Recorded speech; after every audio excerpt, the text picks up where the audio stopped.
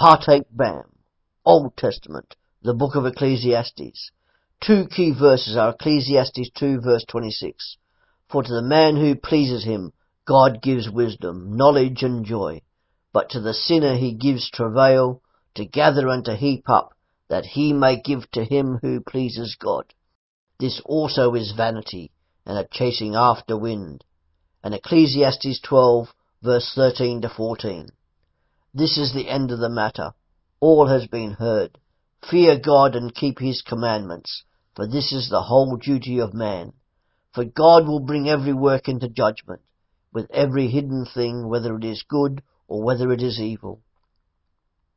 The book of Ecclesiastes tells the story of life's emptiness when trying to be happy separate from God.